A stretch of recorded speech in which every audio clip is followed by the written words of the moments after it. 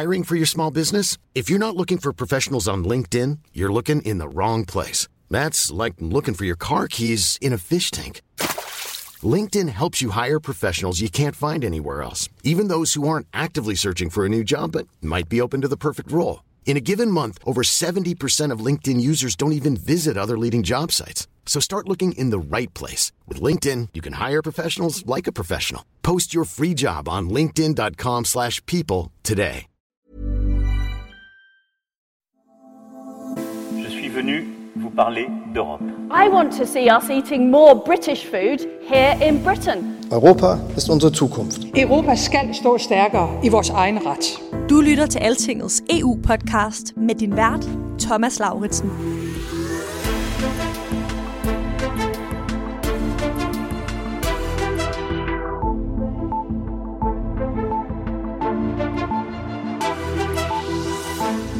Nå ja, der er valgkamp i Danmark, og politikerne taler om mange vigtige ting. Men hvor meget taler de om verden uden for Danmark? Verden omkring os, Europas krise. Ja, der bliver talt om danske energipriser, men husker vi også at tale om den europæiske energikrise, der står og banker på Danmarks dør lige om lidt. Hør her, hvad europæisk industri siger. This is a responsibility for industry, but this is a responsibility for all citizens. So I think all of us in our daily life, we also have a responsibility to be attentive about our energy consumption. Det her er Alexandre Affre. Han er en af topcheferne i den europæiske industrisammenslutning. Den hedder Business Europe. Og i den her uge kan du høre ham fortælle om, hvordan virksomheder begynder at lukke deres produktion rundt omkring på grund af de høje energipriser. Fra de største stålværker til den lille lokale bager. And we see in some countries, some cities already now, bakeries basically closing the shop because of the high energy prices. Hvad er konsekvenserne af energikrisen? Hvorfor taler vi så lidt om Europa i den danske valgkamp? Og hvad gør Danmark egentlig, når tyskerne bare pumper 1.500 milliarder kroner ud i en national energipakke?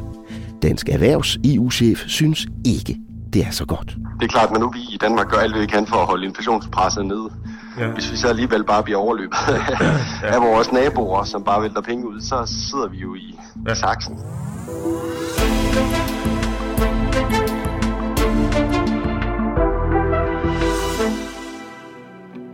Altingets EU-podcast er sponsoreret af 3F, fordi Danmark fortjener fair journalistik om EU.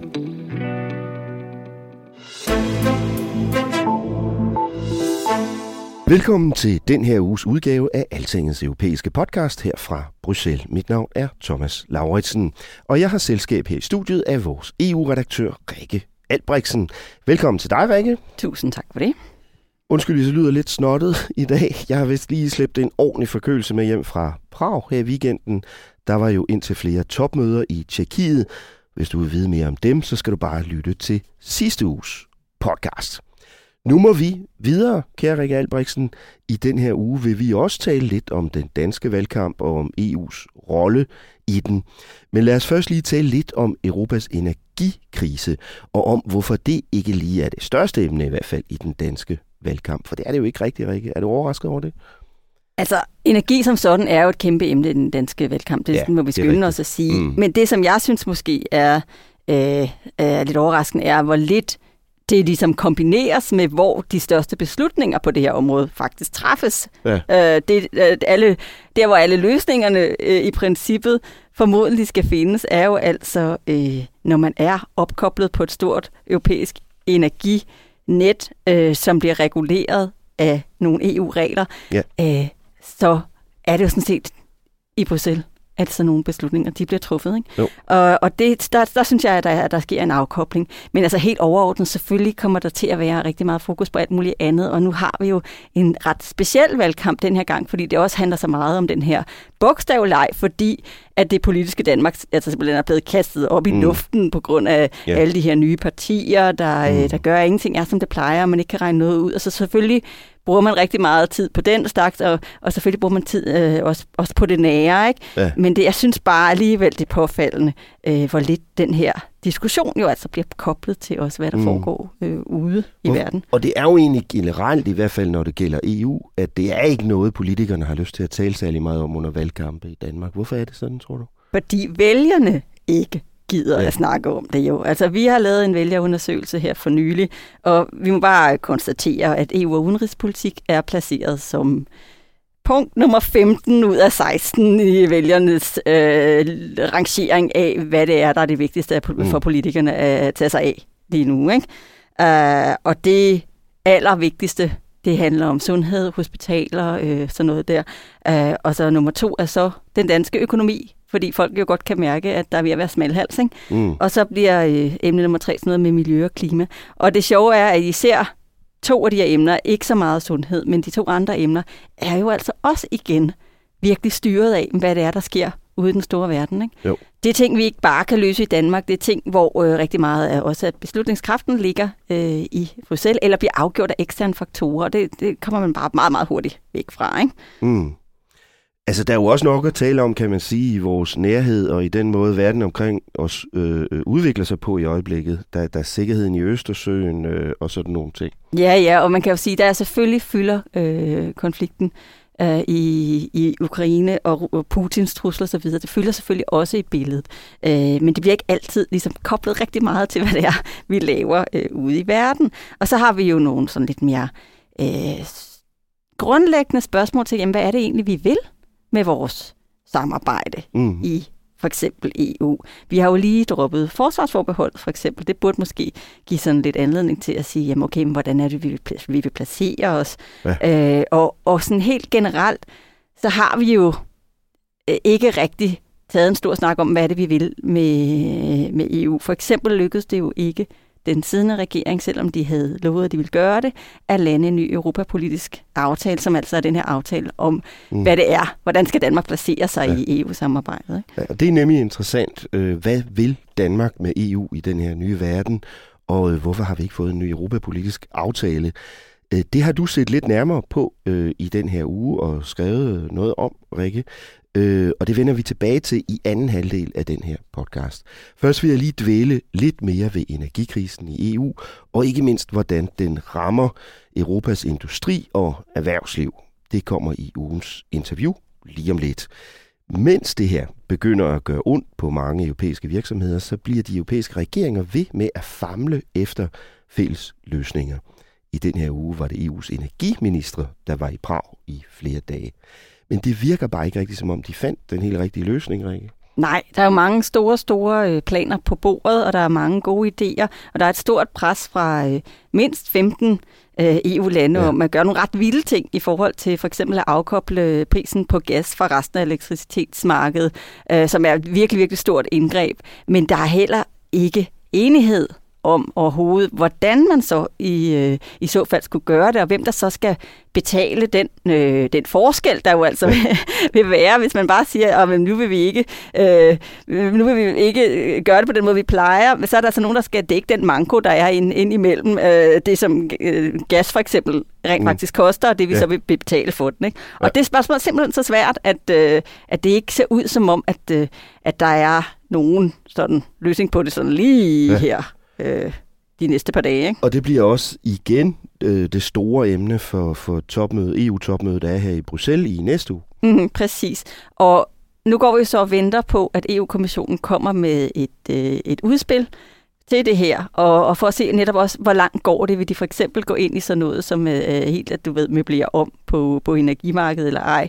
Vi ved, at der er nogle lidt mere lavt hængende frugter, som de helt sikkert kommer til at bringe op. Det er sådan noget med, jamen, vi må hellere gå ud og snakke med vores partnere i andre lande, for eksempel Norge, som altså nu er blevet den største gasleverandør til EU, efter at Rusland ikke længere rigtig er til at regne med. Men også sådan som Algeriet og USA, gå ud og spørge dem, undskyld venner, vi ikke godt sælge os noget billigere gas, vi er lidt på den.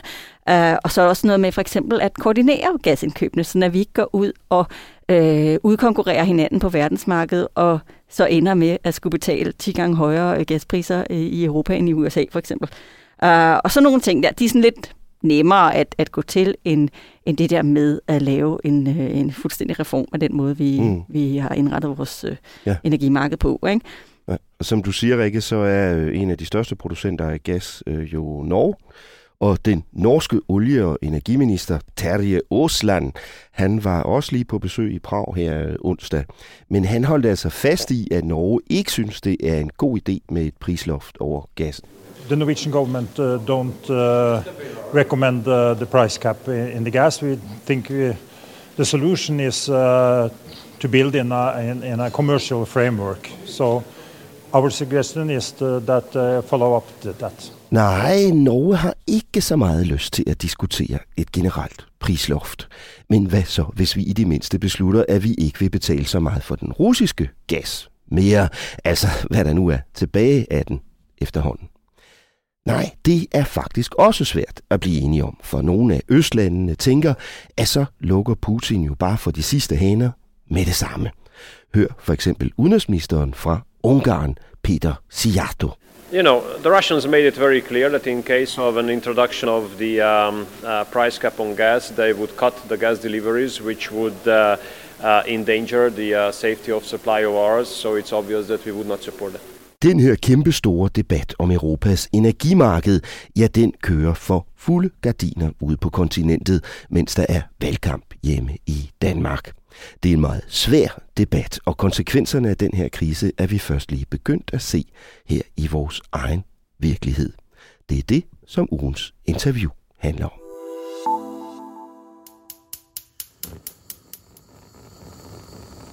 Det bliver dyrere og dyrere for mange mennesker at tænde for gassen. Men det handler om meget mere end dem, der har gas i komfuret. For rigtig mange europæere handler det om at varme deres hjem op. Det handler også om prisen på elektricitet i mange, mange millioner boliger. Og det er sådan set alvorligt nok. Men meget snart kommer vi til at se, at det også handler om noget andet og mere, nemlig de danske og europæiske industrivirksomheders mangel på energi. Det kan inden så længe ramme både beskæftigelsen og vores udvalg af varer i butikkerne. Det bliver den næste fase i Europas energikrise, og for at forstå den lidt bedre, har jeg mødt Alexandre Affre. Han er vicegeneraldirektør i Business Europe, sammenslutningen af europæiske industriorganisationer, som for eksempel Dansk Industri er medlem af. I Business Europe sidder de lige nu og overvåger, hvordan krisen rammer industrien og erhvervslivet rundt omkring på kontinentet. Jeg bad Alexandre Affre forklare os, hvad der er ved at ske, og hvordan virksomhederne reagerer på, at energipriserne eksploderer. What many companies try to do first, of course, is to reduce its energy consumption, to be more efficient, to do savings. Industry is always doing this, but in these very difficult times, industry is already even more careful about where savings are possible. So savings is one of the action taken by industry. Another one is to do fuel switching, so to switch from gas to oil, for instance, for their processes where they can, they switch from gas to oil, and therefore they can reduce their consumption of gas. So this is the type of actions that industry is doing to reduce gas consumption. But of course, there are cases where this is not possible, and because we see such an increase of gas prices and energy prices overall, some industries are unfortunately forced to either reduce production or even close production site. And this is something we already see happening in a number of member states. Are certain industry sectors more affected by this problem than others? So what we see is all size companies across many different sectors are impacted by the current energy crisis in terms of energy supply, gas supplies, and energy prices. So it's really across all sides and all sectors. But of course, energy-intensive industries like the chemical industry, the steel industry, the aluminium industry, the fertilizers industry, the glass industry. So those industries for which energy cost represents more than 50% of the overall production cost, they are even more impacted. And so this is really sectors which are really heavily impacted by the risk of, or which could be very and heavily impacted by energy shortage, and also are already very much impacted by the very high energy prices. Can you maybe give a couple of examples of some big European companies who have had to cut down or partially shut down parts of their production? Well, in the last few weeks, we have seen in media announcements about either reducing production or closing a production site in the glass industry. In France, company Duralex producing glasses, they have announced for the coming months to reduce their or to close some production sites. There has been announcement by others in the steel industry as well that they will be closing, in the aluminium sector as well. So they are really example across many different sectors. To many people, maybe it could seem a little bit far away or abstract to talk about these companies and the problems they could have. Is it possible to talk about how this could affect the lives of normal citizens in Europe?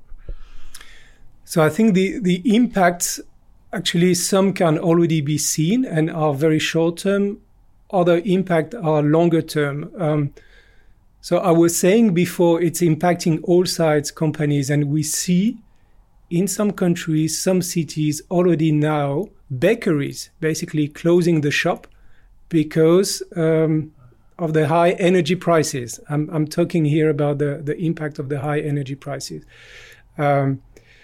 So this is here an example. And very direct.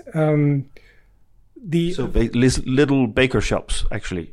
Yeah. Yes.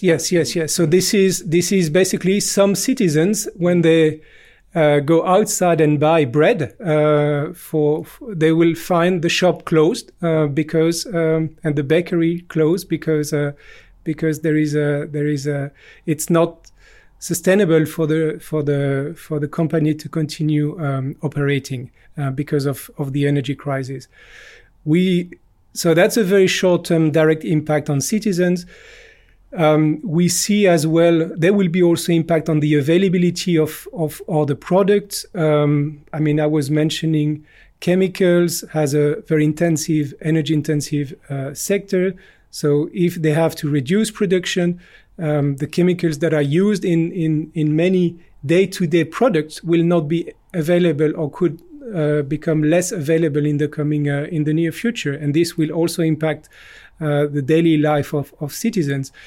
I was mentioning as well glass. So some companies have decided to reduce the production of glasses. So this could have an impact on the availability of this product. So this is some of the concrete short-term possible impact on citizens. Other impact, of course, could be, and companies will be doing everything to avoid this, but when they have to reduce production, to close production sites, of course, this could have an impact on employment, and this is also a possible consequences of the energy crisis. And maybe on the longer term, what we see as well is the overall competitiveness of industry could be affected by the energy crisis. Globally, exactly. European businesses are in competition with businesses in the US, in China, all over around the world. And if the cost of production in Europe is so much higher than outside of Europe because very high energy prices, for instance, this will affect the competitiveness of European companies. And we could see on the longer term some more imports of cheaper product from outside of Europe. And that's also a longer-term risk coming from the current energy crisis. Or even relocation of production out of Europe. And indeed, relocation of production outside of Europe is, of course, also a risk, and that's why really everything needs to be done urgently to adopt measures at European level in order to mitigate the impact of high energy prices. What can be done at a European political level? There are many different discussions at the moment. What do you, as European business organizations, see as good possibilities? So the EU and the European Commission with member states, they have already done a number of measures, and so some steps have been taken already. Now we see that it's not enough to mitigate the very high energy prices that we see currently in Europe. And so for us, there are three levels of action at European level. The first one is to rebalance the energy market and the supply and demand. So we need to be more or to reduce energy consumption and to increase energy supply. And this will bring the energy market supply and demand on a better equilibrium, if I may say. And here we really need to assess all options, especially to increase the supply of energy in Europe. Renewable, nuclear, natural gas, all options needs to be looked at. So this is the first level of action. The second level of action is the question about having a cap on energy prices. And here we think that Europe needs to look at the option of a decoupling between electricity prices and gas prices. So to disconnect the impact of very high gas prices on the electricity bill. And this could be on a short term, an EU-wide measure, so to lower effectively the energy and electricity bill in this case. So this is. But wouldn't that make consumption go up? I mean, it has to go hand in hand with measures targeting the reduction of energy consumption. And there are measures about the reduction of gas. There are measures about the reduction of electricity in peak hours. So a measure like this decoupling of electricity prices and gas prices has to go hand in hand with measures on reducing energy consumption. And then you will avoid this side negative effect. Mm. The third level of action for us, this is about the European state aid policy. And Europe needs to provide flexibility on member states to compensate industry for high energy prices while maintaining a level playing field in the single market. And so to avoid distortion of the internal market. This is doable. There is currently a discussion about a revision of the EU state aid framework for the crisis. We think there are some possible adjustments, again, to give more space for member states to compensate industry and at the same time make sure that the level playing field is maintained. You mentioned the importance of a level playing field. That's one of the difficult discussions between member states at the moment. Some people say that other countries are favorizing their own industry or their own industries because they have more money to make these energy price packages. Germany is being criticized specifically for their 200 billion package. Is that something your organization also discusses? So I'm not going to comment specifically on the package in Germany because we are still assessing the package and we need to understand better the package which has been tabled by Germany. But overall, as I was saying, in this very exceptional time, because we are in a very exceptional circumstances, we've never seen such high energy prices in Europe. In these very exceptional times, it's clear that we need to explore all options for governments being able to provide support when necessary to industries affected by the crisis. And so this is, we think, necessary, but there are some limits, and the limits needs to be maintaining a level playing field in the internal energy market and in the single European market. My last question is, again, for normal citizens at the moment trying to understand this crisis, what would your message as a European industry organization be to people about how we need to maybe have solidarity between citizens and industry at this moment?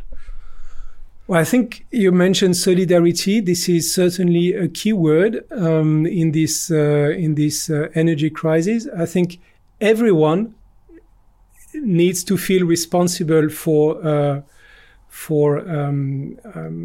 managing the energy crisis. When I was mentioning before the need to save energy, reduce our consumption of energy, gas, electricity, this is a responsibility for industry, but this is a responsibility for all citizens. So I think all of us in our daily life, we also have a responsibility to be attentive about our energy consumption.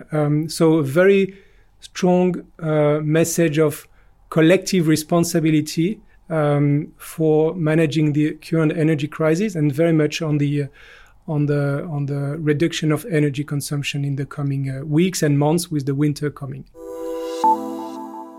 Tak til Alexandre Affre, vicegeneraldirektør for den europæiske industrisammenslutning Business Europe, som altså her til sidst benyttede lejligheden til at appellere til de europæiske borgere og virksomheder om at vise solidaritet med hinanden og passe på energien nu, hvor vinteren nærmer sig.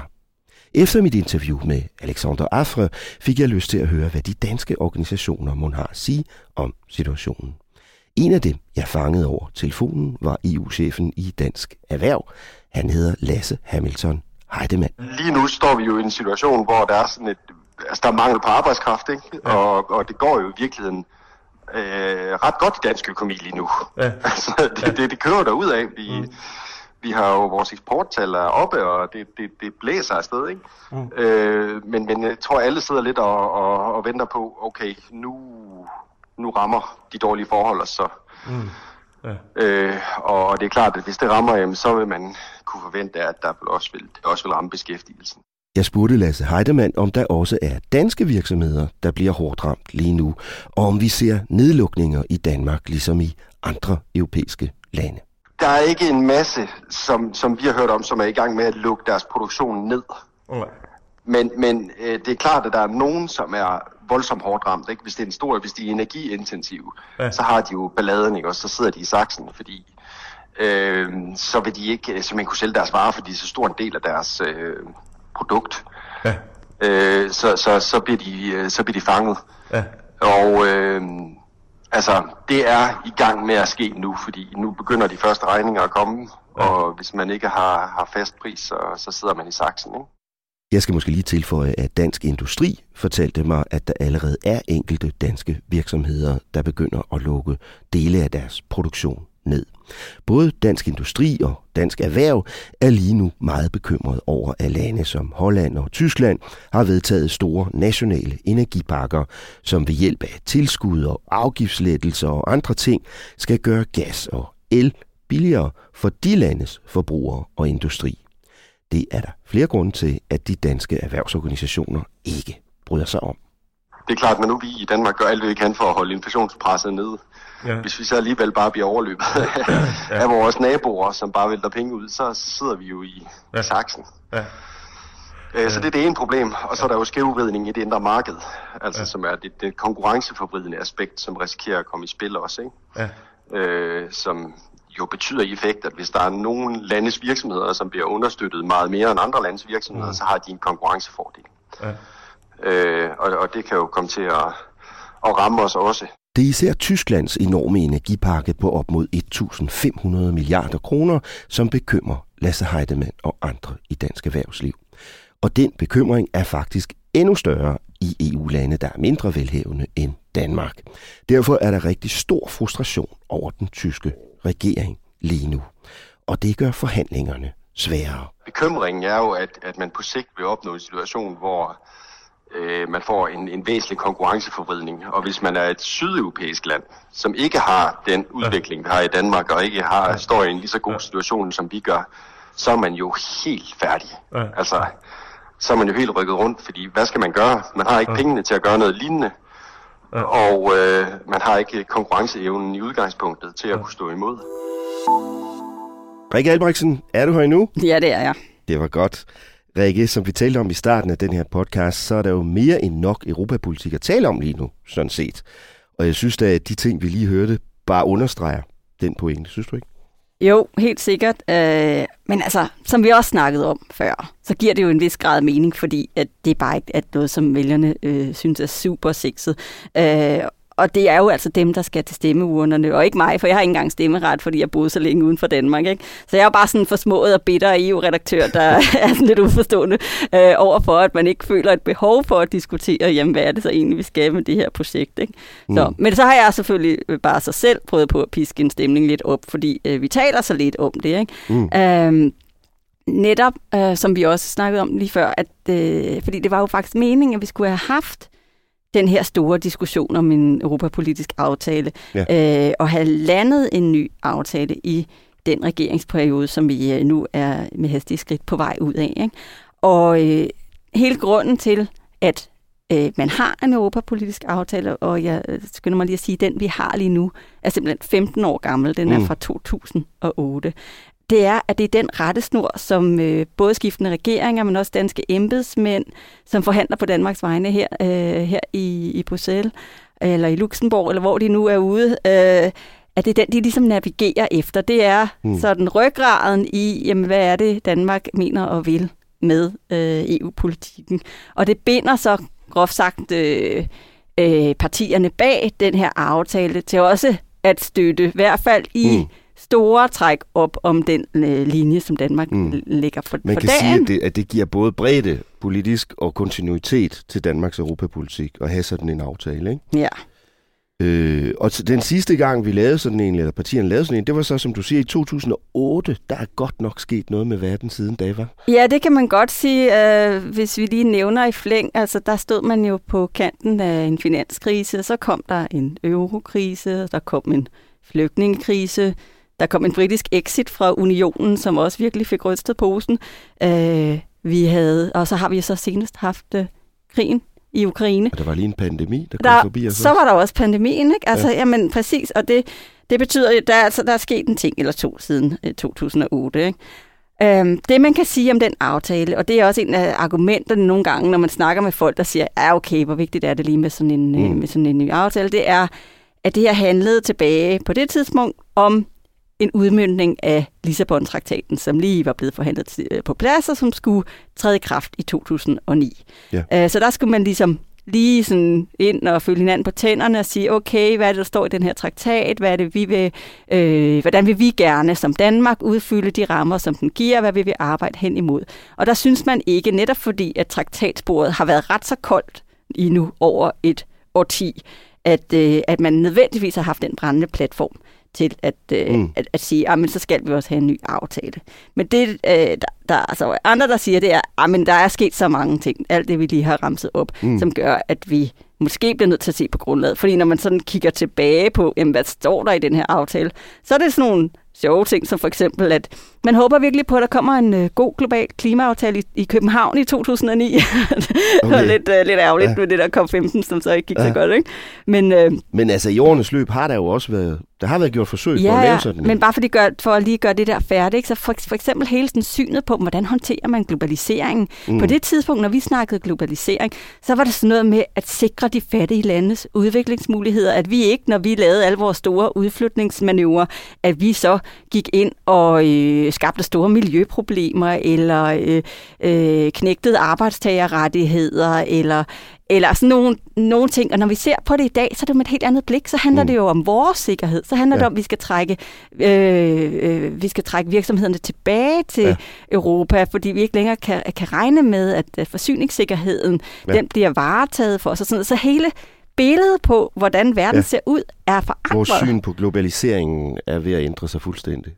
Og så er der også andre ting, som er lidt interessante, som for eksempel, at der står, at vi skal have mange flere flertalsafstemninger i ministerrådet. Okay. For eksempel på EU's langtidsbudget, hvilket jeg er sådan lidt overrasket over. Okay. Det synes vi bare var en rigtig god idé. Det tror jeg, Mette Frederiksen ville have haft det stramt med, da hun stod og skulle forhandle det sidste EU-budget, hvor hun jo altså var hun var jo Madame No indtil meget, meget langt i den proces, og ville nok have været ked af at kunne blive totalt kørt over på det her spørgsmål. Ikke? Så der er altså nogle ting, som er lidt nogle andre. Men jo, det der så sker, hvis vi tager historikken omkring det her, det er, at allerede i 2012, så går Helle Thorning på det tidspunkt med sin nydannede regering ud og siger, jamen selvfølgelig, nu har der lige været finanskrise, det skal vi da tage bestik af. Vi skal tage stilling til sådan noget. Skal Danmark med i bankunionen? Det har vi så stadigvæk ikke taget stilling til her. Den havde jeg næsten glemt, den der bankunion, men det der er sket. Vi har stadigvæk ikke fundet ud af, om vi skal være med i den. Nej, det har vi ikke besluttet. Nej. Men den er så heller ikke stadigvæk bygget helt færdig. Men det betyder ikke, at vi ikke godt kunne have taget stilling på et eller andet tidspunkt i de her 10 år. Men lad nu det ligge. Så hun går i gang helt frisk på at prøve på at finde ud af, hvordan man skal håndtere det. Og det bruger hun så et par år på, simpelthen, uden at kunne blive enige med aftalepartierne. Det var så ikke det eneste, Helle Thorning lavede nej, i de par år. Trods alt. Men altså i hvert fald, det var et forsøg, og det var et reelt forsøg på at få opdateret Danmarks EU-politik. Og så i 15, der går det op for os, okay, nu lige om lidt, så bliver vi faktisk smidt ud af Europol. Og så laver man i stedet sådan en mini-aftale, der hedder Danmark i Europol. Aftalen om Danmark i Europol, som er sådan basis for, at vi så bliver sendt ud for at stemme om retsforbeholdet, for at se, om vi kan forvandle vores retsforbehold til det her tilvalgsmodel, så vi faktisk kan melde os ind i for eksempel Europol. Det går så også dårligt. Ikke? Der var Lars Løkke så blevet statsminister. Ja, han når lige at arve selve afstemningen, hvor hun så har lavet den der aftale. I hvert fald, det ved vi jo selv, hvordan endte. Og så sjovt nok var der ikke rigtig så stor appetit siden da på at lave den her nye forkromede aftale. Men da den nuværende regering trådte til, Rikke, var det ikke en del af deres regeringsaftale, at de skulle lave sådan en Europa-aftale? Det står i hvert fald i det forståelsespapir, de lavede sammen med deres 3 støttepartier. Ja. Så jo, det har hele tiden været... Hvorfor har de så ikke gjort det? Ja, det er jo blandt andet fordi, at det måske ikke har været en brændende prioritet for en socialdemokratisk regering. Det må man bare sige. Det her var nok mere en blomst, der havde groet i en radikal have, end det var i en socialdemokratisk have. Også fordi man var sådan lidt i tvivl om, hvad var det egentlig, der overhovedet skulle stå i den, som de alle sammen kunne blive fælles om. Eller blive enige om. Og det, der så sker, er jo også, at vi vader direkte ind i en pandemi, som tager alt båndbredden, og så går det bare meget, meget træt med. Altså de er sådan lidt, det er ikke noget, vi kan gøre på Zoom, det er alt for svært at ligesom prioritere det, når der er så mange andre ting, der også skal ses på, og et land, der skal køres. Ikke? Og så når vi så hen til, jeg tror for omkring et år siden, måske lidt mere, der talte jeg med partierne, og der var sådan generelt sådan lidt, okay, nu er der altså dømt nøl over i Socialdemokratiet, nu må de altså snart få noget på banen. Men så lød argumentet fra Udenrigsministeriet, at det kunne de altså ikke, fordi nu var man så midt i forberedelsen af det, der hed konferencen om Europas fremtid, som skulle være den her store tænkeøvelse på tværs af Europa, som skulle lægge grundlag for, jamen hvad er det, skal vi ud og have nogle traktatændringer, eller skal vi lave om i samarbejdet osv. Men den var også blevet forsinket på grund af pandemien, så vi kom ligesom længere hen. Ja. Og i hvert fald bottom line, for at gøre den her meget lange historie lidt kortere, så nåede de det ikke. Vel? Ja. Og alle de her argumenter er jo sådan set reelle nok. På den anden side kan man så bare sige, jamen sådan nogle argumenter er der jo altid. Fordi der foregår altid lige et eller andet, der skal overstås, før man kan tage stilling til noget nyt. Ikke? Yes. Så det har også været et politisk valg. Men hvorom alting er, som man siger, Rikke, det er et udtryk, vi bruger alt for lidt. Hvorom alting er, så er der sket så meget, som vi sagde, at det måske er på tide at begynde at tænke over, hvad det er, Danmark vil med EU igen. For eksempel har vi jo, som vi nævnte tidligere, haft en folkeafstemning om forsvarsforbeholdet og afskaffet det. Så hvad betyder det for eksempel, at vi skal til at være med i EU-forsvar? Sådan nogle spørgsmål. Ja, og det vi jo så også har gjort på Altinget, det er, at vi har været så ude at spørge, jamen, skal vi så have den her aftale, eller hvad? Altså er det lige meget? Klarer vi os egentlig uden mærket, uden at have den her rettesnor at manøvrere efter? Og der er det klare svar, for det er et ret stort flertal, i hvert fald i det nuværende Folketing. Man ved jo ikke, hvordan Folketinget kommer til at se ud efter næste valg, eftersom det ser ud som om, at der kommer lidt af et jordskred. Men i hvert fald, når vi snakker med for eksempel Socialdemokraterne og Venstre og Konservative og Radikale og SF, som alle sammen er medunderskrivere af et eksisterende forlig sammen med det, der dengang var Ny Alliance, så siger de, jamen det skal vi da have. Vi skal da have en ny Europa-aftale, og det skal da være en prioritet, og det er uanset om det er en blå, eller en rød, eller en lilla regering, som der kommer frem. Så det er i hvert fald ambitionen. Siger de også noget om, hvad de synes, der skal stå i den, for eksempel? Ja. Helt overordnet, så er de jo ret enige om, det som du også var inde på, at Danmarks nye sikkerhedspolitiske rolle skal afspejles i det her. Ikke? Altså hvad er det nu, hvor vi er fuldt med på forsvarspolitikken? Hvad skal vi så bruge det til? Ikke? Så er der sådan noget med grøn omstilling og klima, som også fylder på en anden måde. Det er ikke fordi, det ikke fyldte tilbage i 2008, men nu har det bare en helt anden relevans, fordi Danmark også har en anden stilling på det her område. Ikke? Men så hvis man sådan går ned og kigger på partierne, så er det sådan, der er der i hvert fald nogle nuanceforskel. Ikke? Altså konservative snakker meget om sådan noget strategisk autonomi, og det der med at hive vigtig produktion hjem, og vi skal sådan lidt passe på omverdenen og så videre. Og V er meget ude sådan noget med, jamen vi skal også have, det skal stå meget tydeligere det med altså de demokratiske spilleregler og værdipolitikken, at vi skal være sikre på, at alle EU-lande er med på de samme betingelser og præmisser, ikke? Så der ikke er nogen, der har et efterslæb der. Så siger SF, fordi vi ser jo meget gerne, at der kommer noget på det sociale og ligestilling. Og så snakker Radikale meget om, at vi bliver nødt til på en eller anden måde i talesæt, at for eksempel Mette Frederiksen jo også har været ude og sagt, at vi skal være tættere på kernen, vi skal være inde i hjertet af EU.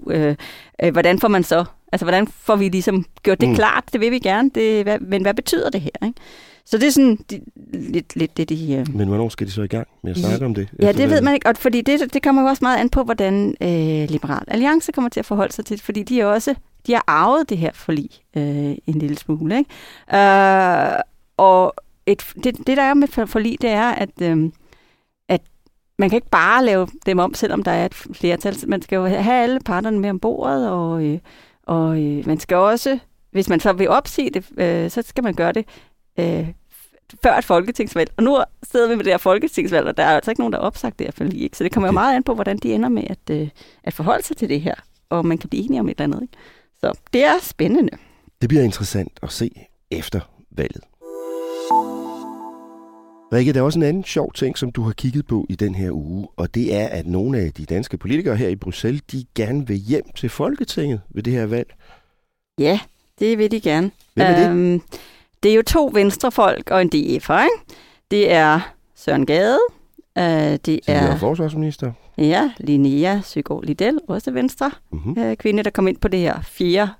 Brexit-mandat, som Danmark scorede, da britterne forlod Bixen. Det vil sige, at hun også kom ind i 3/4 år efter, at de andre faktisk var startet. Og så er det Peter Kofod fra Dansk Folkeparti. Og de har sådan lidt hver deres grund til, at vi hjem. Altså både Søren Gade og Linnea Lidell, altså de fokuserer meget på, at jamen, der har været et ønske hjemme fra partiorganisationen. De har begge 2 fået nogle opkald fra Jakob Ellemann-Jensen, formand i Venstre, og har sagt, ved I hvad, det er bedre, at de kommer hjem. I kan gøre en større forskel på borgerne, end I kan i Bruxelles. Og så udlægger de i hvert fald begge 2 meget som, at jamen, så tager vi jo en forholdet.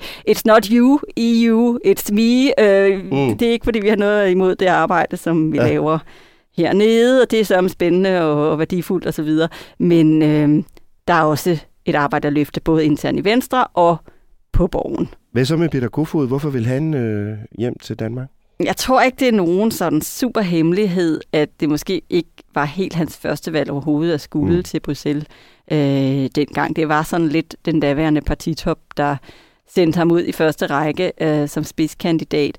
Og så var det, at DF-gruppe jo gik fra de 4 medlemmer under Messerschmidt til kun at være den ene. Så han har nok følt sig lidt ensom. Altså da jeg snakkede med ham til den her historie, som jeg har lavet om det her, der var han sådan, jamen jeg vil da ikke lægge skjul på, jeg har noget hjemve.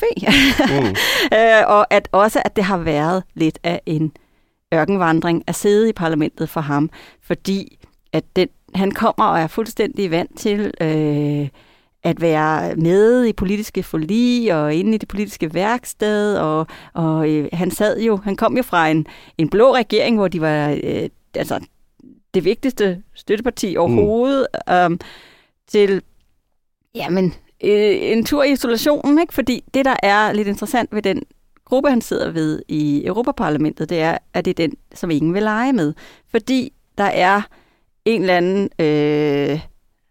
udsagt, eller nogle gange meget højt udtalt aftale om, at de andre partier vil simpelthen ikke have dem med, dem der sidder i den, der hedder Identitets- og Demokratigruppen.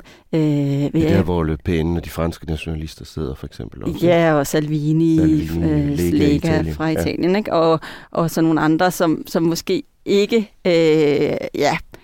som mange af de andre lande, som ikke har haft stærke nationalkonservative partier i eller tæt på regering, simpelthen ikke vil være i nærheden af. Ja. Så de bliver simpelthen holdt uden for alle de politiske diskussioner, mere eller mindre. Og det vil sige, at det har måske ikke været så super sjovt, hvis man er vant til at være sådan en, der sidder og er med til at lave den rigtige lovgivning. Ja. Så han vil også gerne hjem. Der er altså Søren Gade, Linnéa Søgaard-Lidell og Peter Kofod. Og det ser faktisk ud til, at de alle 3 har ganske gode chancer for at blive valgt til Folketinget. Ja, altså det siger vores Christiansborg-redaktørkollega Emma Quirin Holst i hvert fald, og hun har nemlig været inde og nærstudere alle vores mandatprognoser, og hun siger, er der slet ikke noget spørgsmål om for eksempel Søren Gade bliver valgt. Altså det er derimod mere interessant, hvor mange personlige stemmer han ligesom gafler, ikke? Han er jo stadigvæk en meget kendt politiker i Danmark. Så. Det er han. Og så er det lidt mere spændende med de 2 andre, men at de har gode chancer. Fordi at for Peter Kofod, jo, der har været spekulationer om Dansk Folkeparti overhovedet vil komme ind den her gang, men det ser jo stadigvæk sådan ud. Og hvis de gør det, så ser det også sådan ud, at de vil faktisk få et mandat i Sydjylland. Og det er der, han er stillet op, og det er der, det vil sandsynligvis gå til ham, ikke? Og lidt samme historie med Linnéa Søgaard-Lidell, som godt nok er oppe mod nogle stærke venstre stemmer i der, hvor hun er opstillet, blandt andet Jan Jørgensen, som jo også er tidligere EU-ordfører, og Martin Geertsen, som også er en stor venstreprofil, ikke? Men der er Emmas vurdering i hvert fald, at hun har en rimelig god chance for at få, man regner med, at de får måske 2 mandater der i Københavns Storkreds, og at hun har faktisk, det lykkedes hende sådan rimelig godt at etablere sig med en grøn profil, og sådan en yngre kvinde, og så videre, ikke? Jeg vil så sige, jeg har lidt ondt af hende, fordi hun har fået en baby for et par uger siden kun, så hun skal simpelthen køre en hel valgkamp med en nyfødt. Så hun indrømmer også blankt, at det bliver altså på hans præmisser, at det bliver noget med, at han skal med ud, og han skal det hele, alt afgøres af, om hun kan få nogen til for eksempel at tage med og hjælpe og lige holde, hvis hun skal være i debat, eller at der sådan på en eller anden måde er en fleksibilitet til, at hun at hun bliver nødt til at gøre det her på de vilkår, der er, når man har en knap en måned gammel baby, ikke? Henrik Albrechtsen, lad os lege lidt med tanken om, at hvis de nu alle 3 bliver valgt ind i Folketinget, så er det næste interessante spørgsmål jo, hvem skal erstatte dem i Europaparlamentet. Det har du også undersøgt, og der har du faktisk fundet ud af noget spændende. Ja, det er faktisk lidt interessant. Og selvfølgelig er det her jo meget spekulation, som du selv siger. Fordi Vi spekulerer lige lidt. Det gør vi ikke, men det kræver jo altså, at alle de her mennesker får nogle kanonvalg, og at det hele klapper. Ikke? Men hvis man først ser på Venstre, så er den, der står næst i køen, det er simpelthen ingen ringere end Lars Løkke Rasmussens søn, Bergo Løkke Rasmussen, som altså modsat sin far faktisk stadigvæk er i Venstre. Så han ville få pladsen. Og lad mig bare sige det sådan. Han tror også ret meget på, at Søren Gade han kommer ind, så han er ret sikker på, at han nok skal måske et smut til Bruxelles. Det er lige før han har været nede og måle op til gardiner. Han har i hvert fald været hernede på studietur for eksempel, bare lige for at se parlamentet indenfra, og sådan lige hilse på folk, og han er fyr og flamme. Han er så frisk, ikke? Men så tynder det altså lidt ud derfra.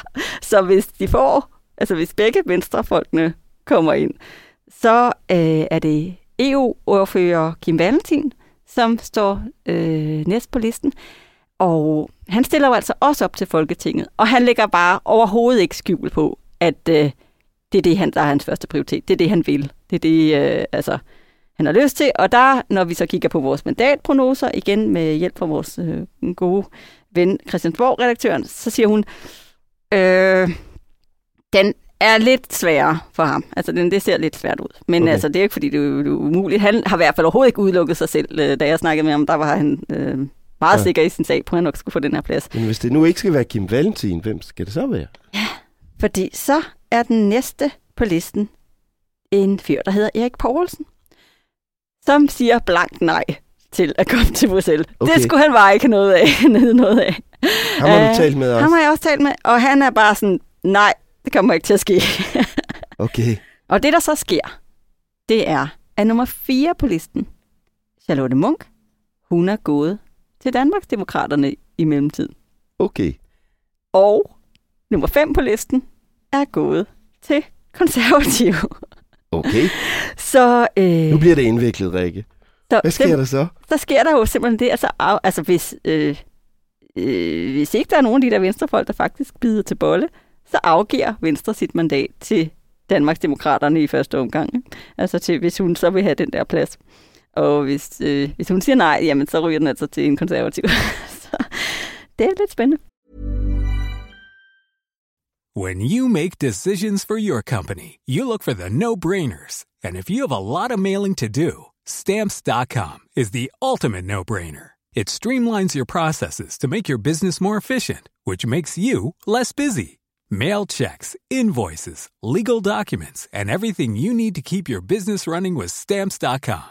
Seamlessly connect with every major marketplace and shopping cart. Schedule package pickups and see your cheapest and fastest shipping options from different carriers, with rates up to 89% off USPS and UPS rates. And with the Stamps.com mobile app, you can take care of mailing and shipping wherever you are. Make the same no-brainer decision as over 1 million other businesses with Stamps.com. Sign up with code PROGRAM for a 4-week trial, plus free postage and a free digital scale. No long-term commitments or contracts. That's Stamps.com. Code PROGRAM. Meget interessant. Hvad med Dansk Folkeparti? Lidt samme problemstilling, fordi Anders Vistisen, han stiller også op til Folketinget, og han var også utrolig forhippet på, at det altså er det, han helst vil.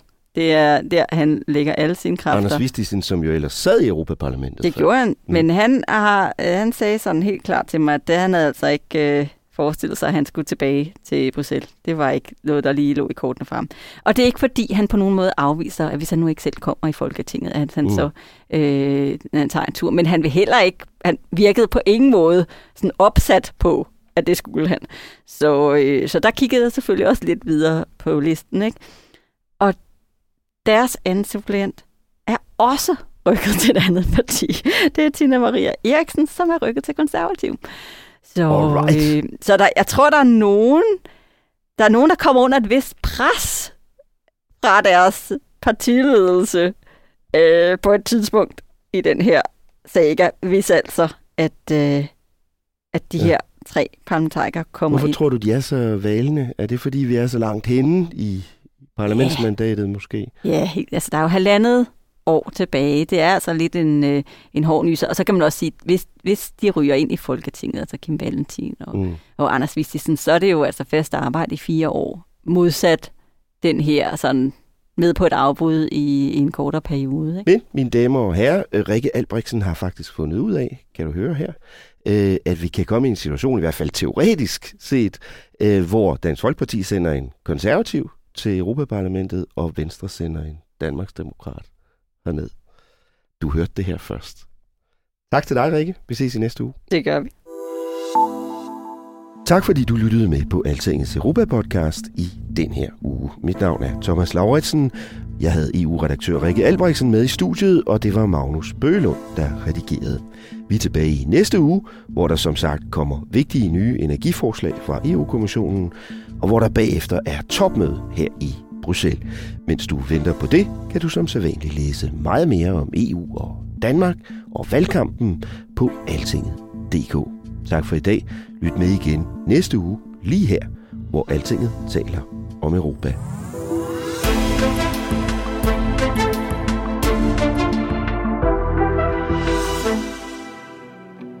Altingets EU-podcast er sponsoreret af 3F, fordi Danmark fortjener fair journalistik om EU.